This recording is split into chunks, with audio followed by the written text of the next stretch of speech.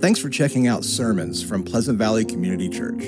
We hope these messages encourage, convict, and inspire you to love and follow Jesus more faithfully as we seek to saturate our city with the hope of the gospel. Our online resources are meant to serve you, but they aren't a replacement for the face-to-face relationships that we were built for.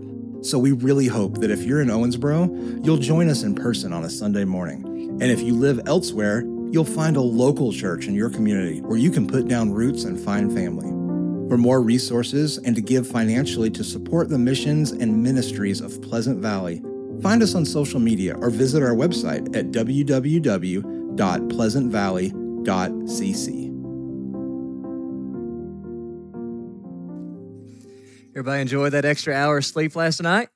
Staying up, watching Hallmark like me. It was a great night. No excuses to fall asleep during the sermon today, though, and we should be caught up on sleep. Country folk recording artist Butch Hancock grew up right in the buckle of the Bible Belt in Lubbock, Texas. Very conservative upbringing. Here's what Butch wrote and sang about. He said, "Life in Lubbock, Texas taught me that sex is the most awful, filthy thing on earth, and you should save it for someone you love." That's supposed to be funny. Tough crowd. Few subjects have caused more pain and confusion among Christians in the area of sexuality. And that is why this Wednesday night in this room at 6 o'clock, we are going to, for week 2 of our Valley Theological Intensive, explore this idea of God's design for sexuality and gender. So why did God create sexuality? Why is it only for married people? Why is it so powerful? How can such an incredible gift also be so destructive in nature? And so join us this Wednesday night, 6 o'clock. In particular, if you have kids or grandkids, there are few issues more pressing and important in today's culture than issues related to sexuality and gender. And so I hope you'll be here this Wednesday at 6 as we dive on into that. A few years ago, a group of us from the church went to Evansville to the Ford Center to see Eric Church in concert, country music star. And he's singing that song that you all know, Desperate Man. And you know the words, it goes, "I've walked glass barefooted, strolled across the devil's hot coal. I've tried everything, but hey, what can I say? I'm just a desperate man." Gives me goosebumps every time I hear it. So Eric Church is just blasting that song. And if you've been to a country music concert, you just know the energy in the room. So you've got 11,000 people in the Ford Center just going crazy and yelling and screaming and all this stuff. And so a buddy of mine is sitting beside me, and he has to yell over the crowd so I can hear him. And he says, "Jameis," he said, "what would you do if people showed up to church like this on Sunday?" And I thought about it for a minute, and I said, "You know what, man?" I said, "One day they will." Well, minus all the mullets and bush light. But, I mean, I don't know about that part. But I said, man, one day they will, and here's what I meant.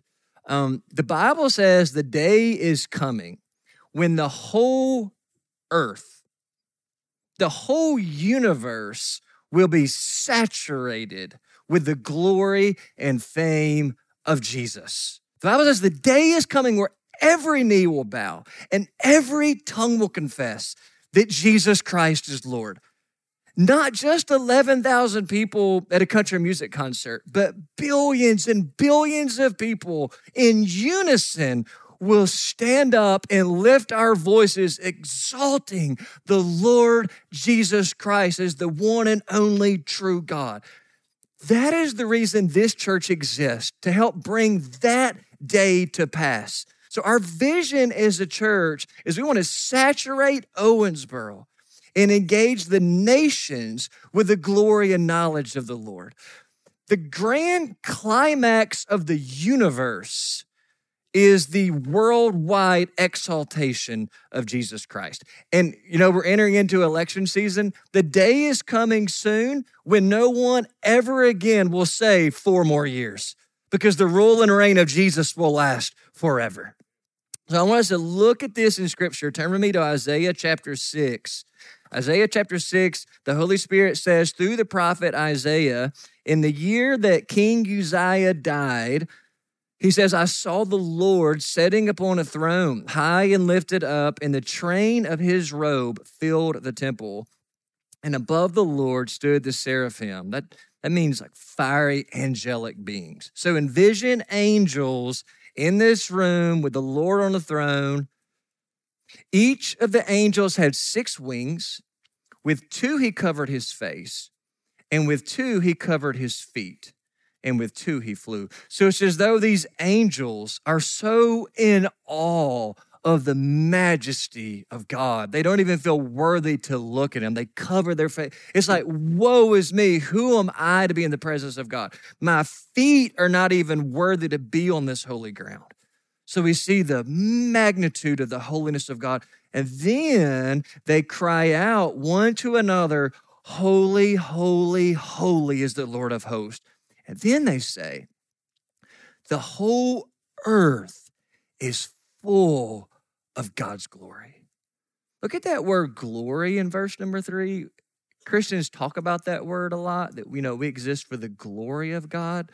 Well, that word in the Hebrew means weight. Not W-A-I-T, but W-E-I-G-H-T. So the glory of God is the weight or the heaviness or the intensity of all that God is. All of his power, all of his excellence, all of his justice, his mercy, his grace, his love, his joy. We glorify God, therefore, when we draw attention to the weightiness and the magnitude and the depth of who he is. Isaiah 43 says, it's the reason God created us, was to glorify him or to draw attention to his greatness. Now, knowing that, go back to verse 3. The angels cry out in that last phrase, the whole earth is full of God's glory or his weightiness. It's possible, scholars tell us, that the Hebrew rendering of that highlighted phrase, the whole earth is full of his glory, could actually better be read like this: may his glory fill the whole earth. So it's not just currently his glory is filling the earth, but it's as though these angels are anticipating or longing for the day in which everybody will see and experience what they are seeing and experiencing. That every human on planet Earth will be blown away by the holiness of God and fall in his presence. So the angels are saying, may that day come to pass. It's not happened yet. In one sense, the glory of God is already here. But there's another sense in which the glory of God has not yet fully come, because there are still people not bowing the knee to him. So the goal of the Christian hope and the purpose of the church is to help God speed the day when everyone will see and know him, because he's worthy of that. And so you see several places in Scripture where there's this expectation, there's this leaning forward, longing for the all-encompassing revealing of the worldwide glory and fame of God. Psalm 72, for example.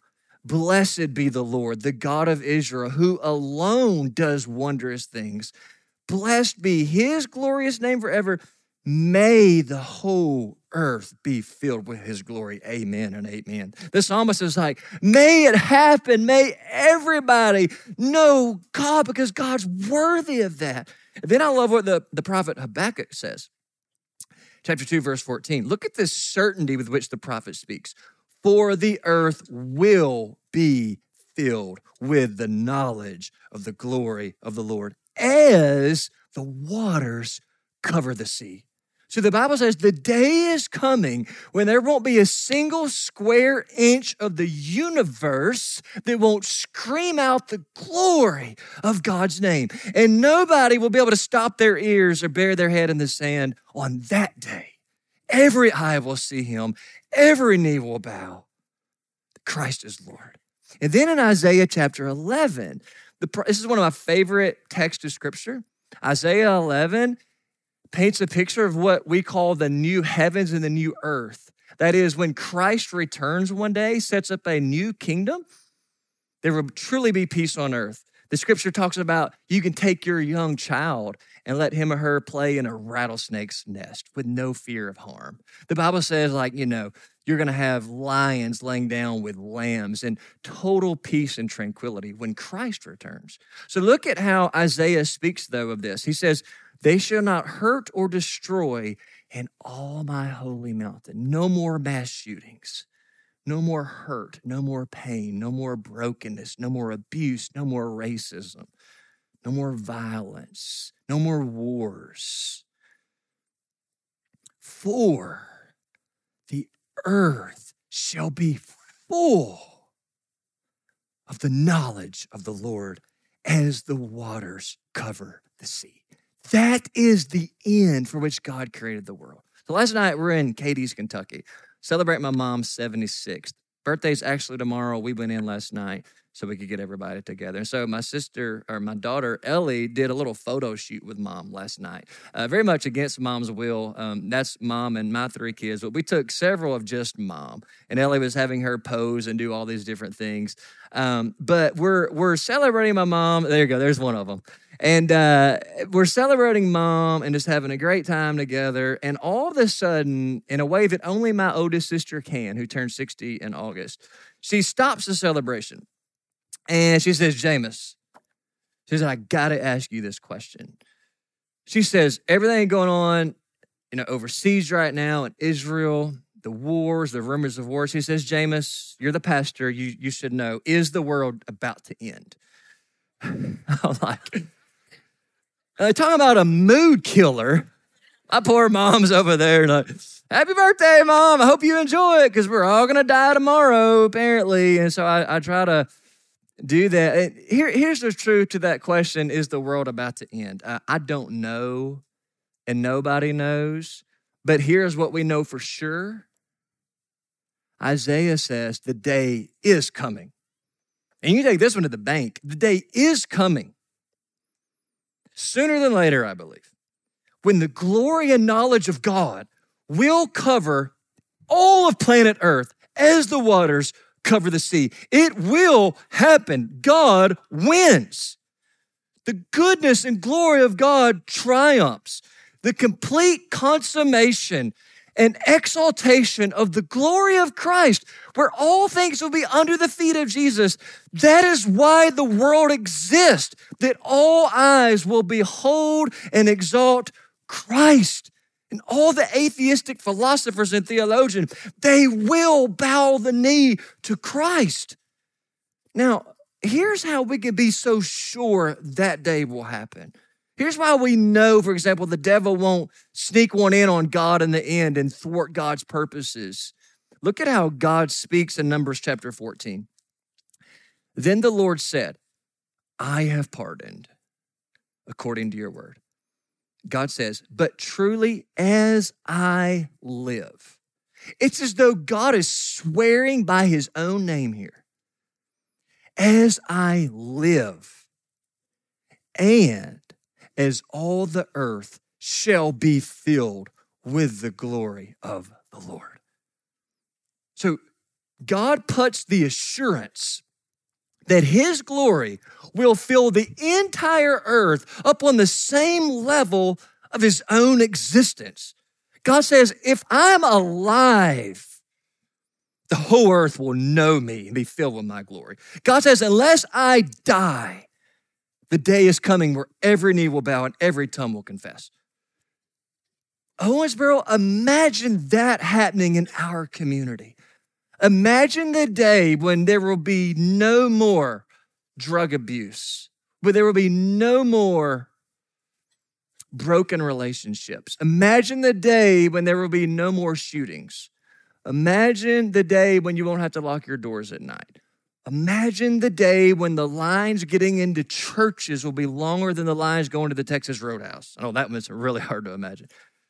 Imagine the day when the name of Christ will be more spoken of and more exalted than John Calipari and the Kentucky Wildcat basketball team. That day is coming, the Bible says, where every square inch of our county will be filled with the glory and knowledge of Christ. Christ is all that anyone will be talking about in the heartlands of Griffith Avenue on Ninth Street and Rolling Heights and Lake Forest and Whitesville and Sargo and everywhere in between. Every square inch of the universe will be for the glory of Christ. So take hope. I know the world is dark and scary, and I know it seems like the whole thing is going to hell in a handbasket. And in the temporal sense, maybe it is, but God is making all things new, and all things will be brought together under the rule and reign of Christ. It's going to happen. So, man, that motivates us as Christians to not just get mad and cranky and point fingers at this crazy world, but to get in the game and say, hey, we've read the end of the book. We know Jesus wins. That's going to motivate me in this life to make my life matter to that great, glorious end. I want to give my life, I want to give all that I have to speeding up the day when Christ comes and the glory of Christ. So that's the reason this church exists. We are here to help usher in the end for which God created the world, namely the glory of Christ. But that's not just here in Owensboro that we want to do that. Last year at this time, we launched an initiative called Next. Many of you were here for that. As many as 40% of you were not here for that. So I'm just going to catch everybody up so we're on the same page. I want you to know the reason this church exists. God's calling us to do 3 things over the next 15 years as a church. Number 1, to build a new church. We're out of space. That's why we have 3 services. Secondly, God's calling us to invest in future generations, kids, teens. But thirdly, in our focus today, a foundational part of this initiative is that we would become a multiplying church, that we would be a church that reproduces ourselves, that we would multiply disciples and missionaries and church planters all over the world for the glory of Christ. That's why we are here. And so this initiative, God's birth in our hearts, is birthed out of Isaiah 49. So flip over to Isaiah 49 now. It's a beautiful Old Testament passage of scripture. It's a prophecy about the mission of Christ. So in Isaiah 49, it's one of 4 what we call servant songs. The servant spoken of in Isaiah is the people of Israel in the temporal sense, but it's ultimately fulfilled in Jesus. Jesus is the true and final servant of the Lord. So when you read through a passage like Isaiah, written hundreds of years before Christ was born in Bethlehem, it's a foreshadowing of the coming of Christ. So read it through those messianic lens. Verse 5, and now the Lord says, he who formed me from the womb to be his servant. So again, I'm making the case theologically that Christ is the servant here that God is bringing about. Why is he coming? To bring Jacob back to him. That's not a singular person, Jacob. That's a name representing all the people of God in Israel. And that Israel, God's initial chosen people, that Israel might be gathered to God. For I'm honored in the eyes of the Lord, and my God has become my strength. So in short, here's what verse 5 is doing. God's calling Jesus, who would be born hundreds of years later, to save Israel, to bring Jacob back to him. So remember in the New Testament, what was the first mission of Jesus? He came to the Jewish people initially. John 1, Romans 1, the gospel goes first to the Jews, then to the Gentiles. That's all the rest of us. So Jesus starts his earthly ministry among the Jewish people. Jesus himself, by the way, was an ethnic Jew. But then look at what happens next, verse 6. God says, but Jesus, it is too light a thing that you should be my servant to raise up the tribes of Jacob and to bring back the preserved of Israel. So let's summarize. So in verse 5, God says, Jesus, go to Israel. But then in verse 6, he says, but Jesus, that's too light of a thing that you should just go to Israel. The mission trip doesn't stop in Jerusalem, he says. The NIV and NASA is too small of a thing that Jesus should just save the Jewish people. The NAS version says it's not enough that Jesus should just save the Israelites. Now read verse 6 in its totality. It is too light or too small. It's not enough, Jesus, that you should be my servant to raise up the tribes of Jacob and to bring back the preserved of Israel. Jesus, I will make you as a light. Jesus comes along in John 8 and says what? I am the light of the world. This is a fulfillment of that prophecy. Jesus, I will make you as a light for who? The nations. Every tongue, tribe, and nation from Indiana to Indonesia, from Pikeville, Kentucky to Pakistan, and everywhere in between. I will make you as a light for the nations that my salvation may reach to the end of the earth. God is committed to his own worldwide glory. So God is saying to Christians today, Pleasant Valley, it's not enough that you should just take the gospel to Owensboro or to Calhoun where we planted a church or to Indianapolis where we planted a church or to Boston. That's great, but that's not enough. Pleasant Valley, take my name and my gospel to the nations so that the nations might glorify me. Why? Go back to verse 3 and we'll tie it all together. And he said to me, so it's as though the Father God is saying to Christ the Son, his servant, you are my servant, Israel. Jesus, by the way, is the true Israel of God in the New Testament. You are my servant, Israel, in whom, Jesus, I will be glorified. Now, that phrase in verse 3, I will be glorified. Some of you in your Bibles, you have a little asterisk there or a footnote, and you go to the bottom of the page, it's going to give you an other Bible translation. You could translate that phrase as this: in you, Jesus, I will display my beauty. So here's what this text is saying. God wants to show off and display his beauty to the nations through Jesus. So let me try to illustrate that in an earthly sense. Annie and I had been dating for a few months there at Murray State University in the early 2000s. And I knew how far she was out of my league. I mean, I wasn't an idiot. I saw her and I saw me, and I was like, it's only a matter of time till she recognizes the indiscrepancy here. She was shrimp and caviar, and I was beanie weenies and saltine crackers. She was Ruth's Chris Steakhouse, and I was Cracker Barrel. Actually, probably more like Shoney's or Ponderosa or the Western Sizzler. And I remember feeling this pressure. I got to get Annie back to Katie's to show her off to my family before she breaks up with me. Because I knew that was inevitable, and it did actually happen. Because, this is because my family will never believe that I dated somebody like her. Because this is like before MySpace and Instagram and all that. So I had no way of like posting online, like in a relationship where you couldn't show her off like you can these days. So I'll never forget how excited I was the first time I brought her home. Talking about excited, Lord have mercy, my mom was she just couldn't believe that any girl would come home with me, I think. She would have never said that to me. It was just kind of the unspoken, nobody will ever be with him. And so when I like that awkward, timid, shy, uncomfortable kid, who didn't talk to girls and all that stuff. So I bring her home, and mom invited over pretty much the whole community. You're not going to believe this. Jameis is bringing a girl home.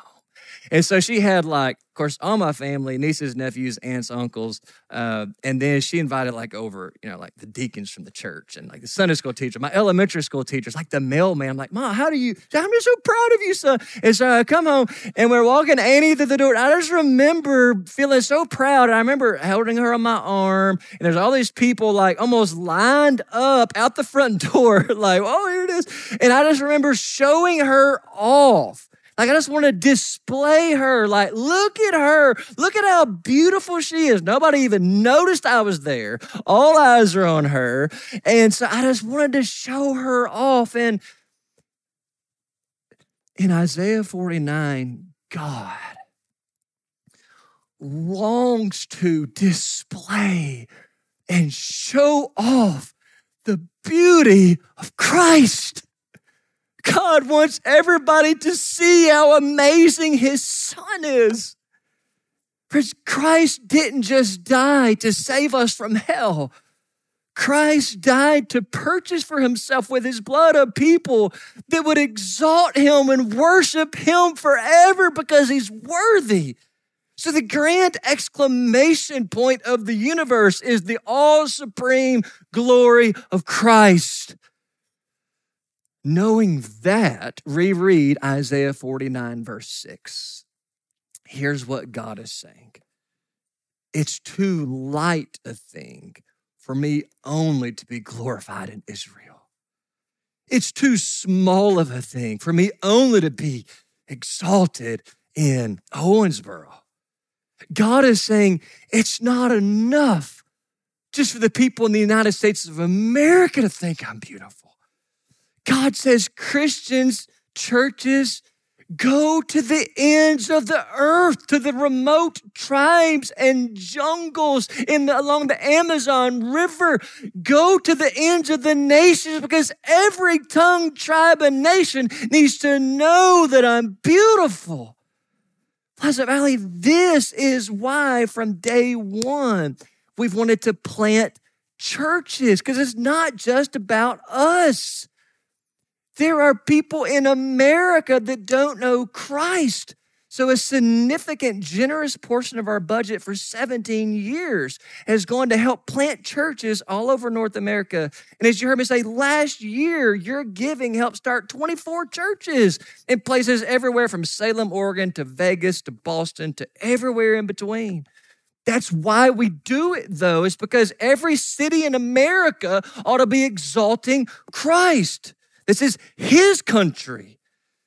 And this is why we send people overseas. This is why we fund missionaries. This is why we pray for missionaries. It's because Christ is worthy of worship of all the people in Haiti. Christ is worthy of the worship of everybody in North Africa and everybody in the Middle East, where we're going to start doing ministry this year. Christ is worthy of the worship of all of the French people and all the people in the Czech Republic. Missions exist because worship does not. We take the gospel to the nations because there are people there that ought to be worshiping Christ. He is worthy. This is the impetus and the motivation for all missions giving. This is why today, as the church, at the conclusion of our service, we're going to bring up and pray for our missions and church prayer team. So every Sunday, we have a group of men and women that meet to do nothing but pray for global missions and God's work in the world among all of our church planters and missionaries. This is why today we're so happy to unveil a new missions wall. If you came in the front, go out the back there just to check it out. A missions wall where you're going to be able to receive information on all of our church planters and mission partners. I want to encourage you to take one of those cards and maybe stick it on your fridge or on the dashboard of your SUV so that you can pray for them and know what God's doing in the world through this church.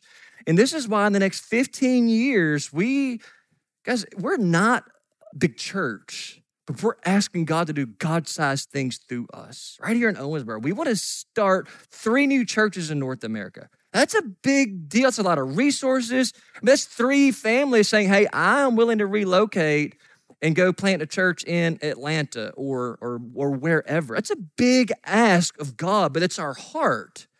And also 5 international missionaries from our church. Like not just sending a check to somebody we don't really know, but one of us saying, I will go, because every career and job that is done in America is needed and can be done overseas where there is no gospel presence. So I want to keep beating this drum because I think we get too content with the easiness of cultural American Christianity.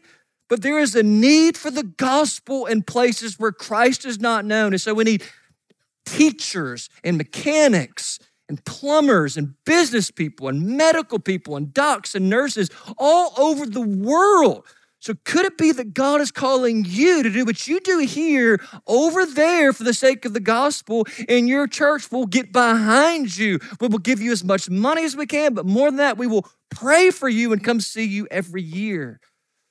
Would you consider God may be calling you to do that? What I hope we'll see, this is kind of my point, is that when you're a part of this church, you are a part of something so much bigger than this little community, than our little four walls. You are a part of what God is doing around the world. And that is something you can be proud of. That is something you can feel excited about. You're making a global difference.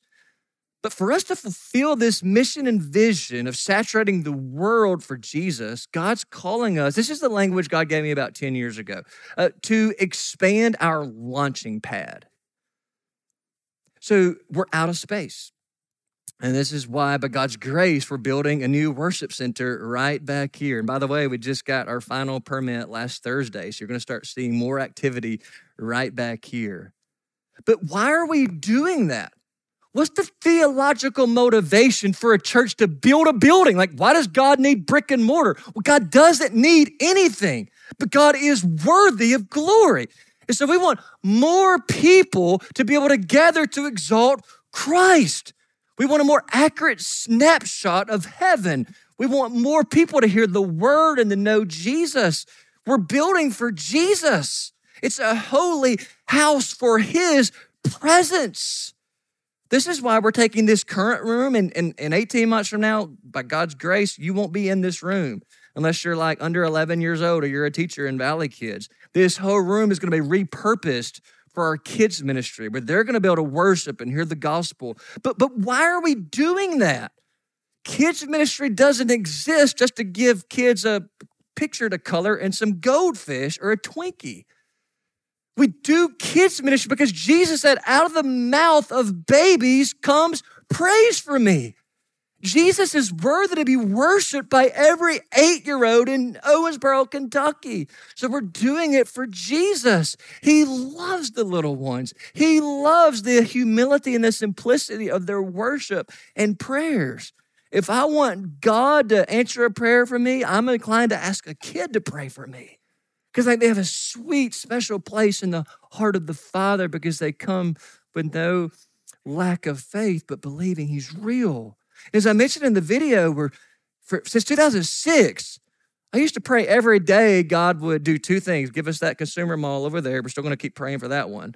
And then also that God would give us that diesel mechanic shop over here.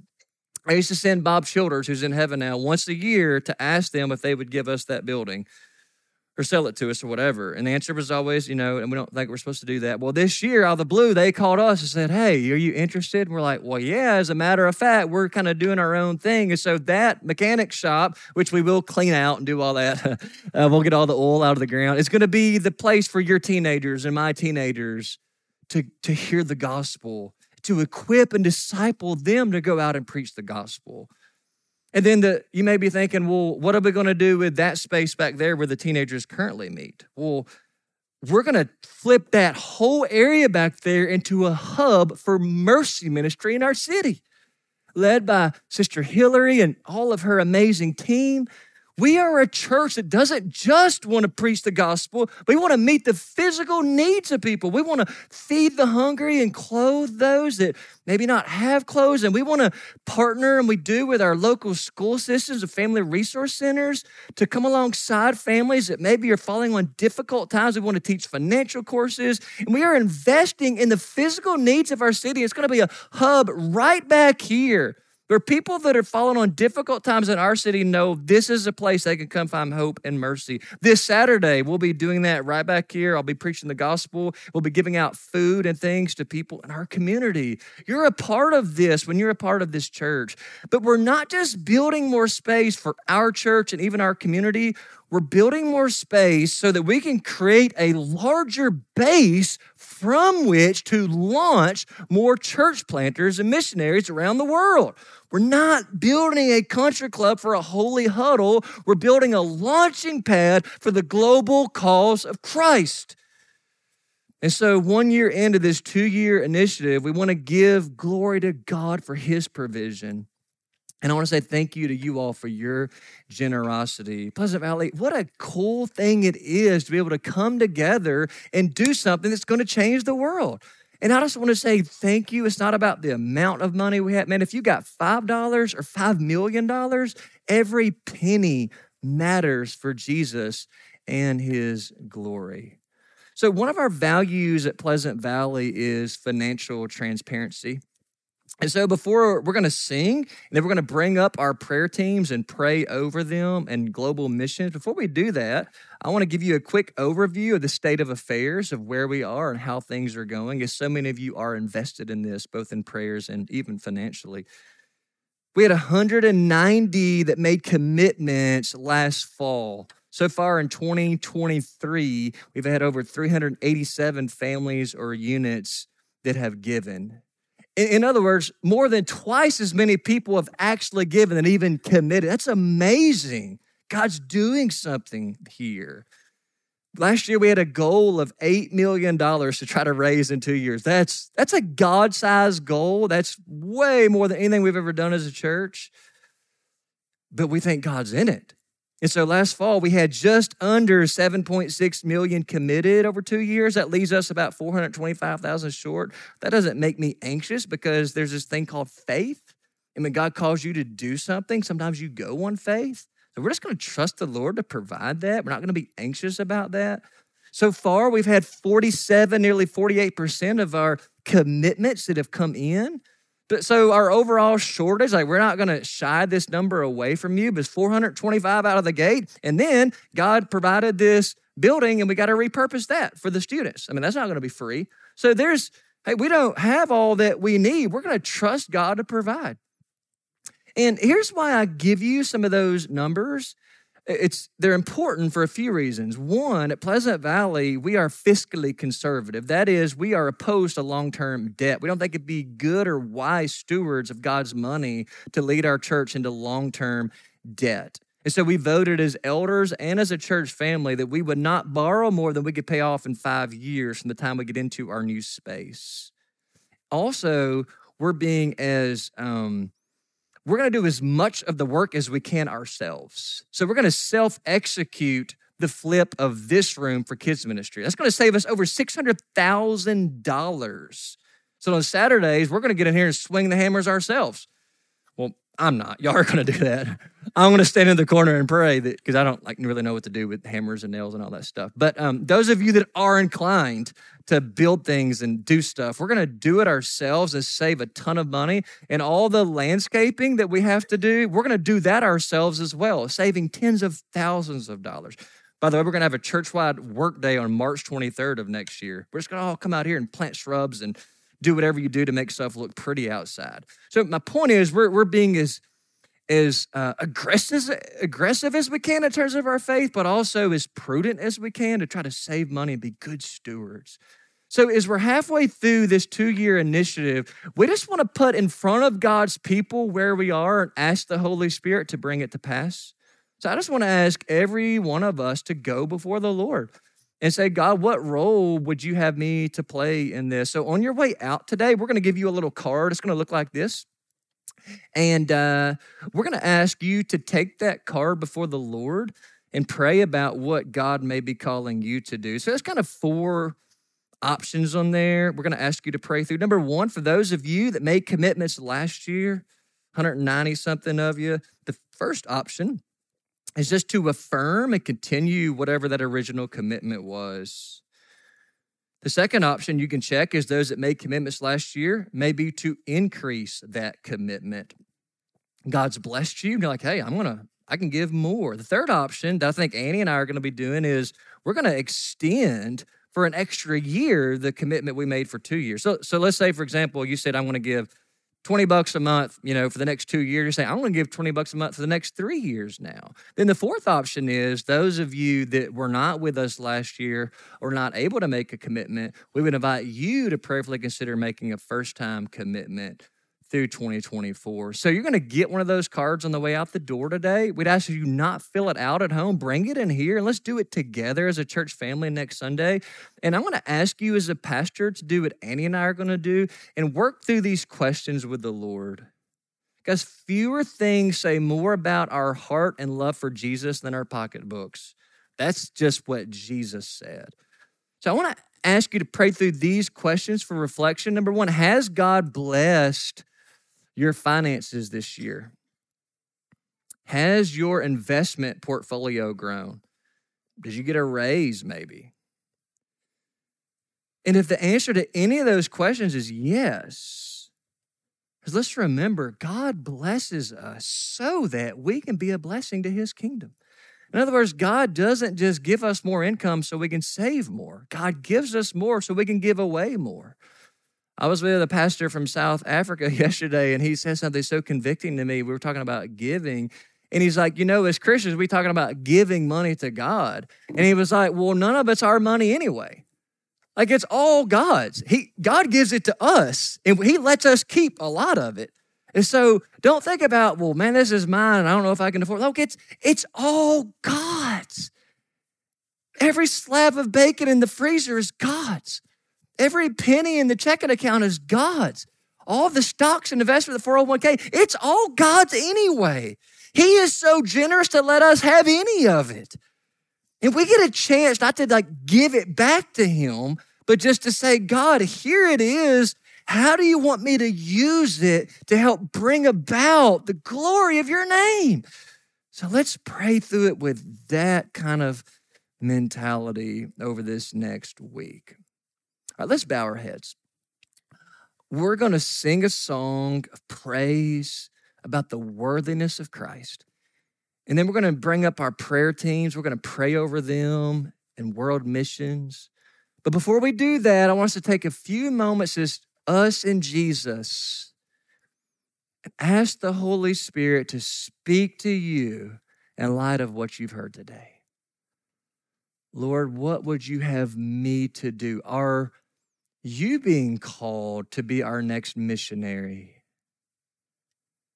Would you consider that? Ask the Lord that question.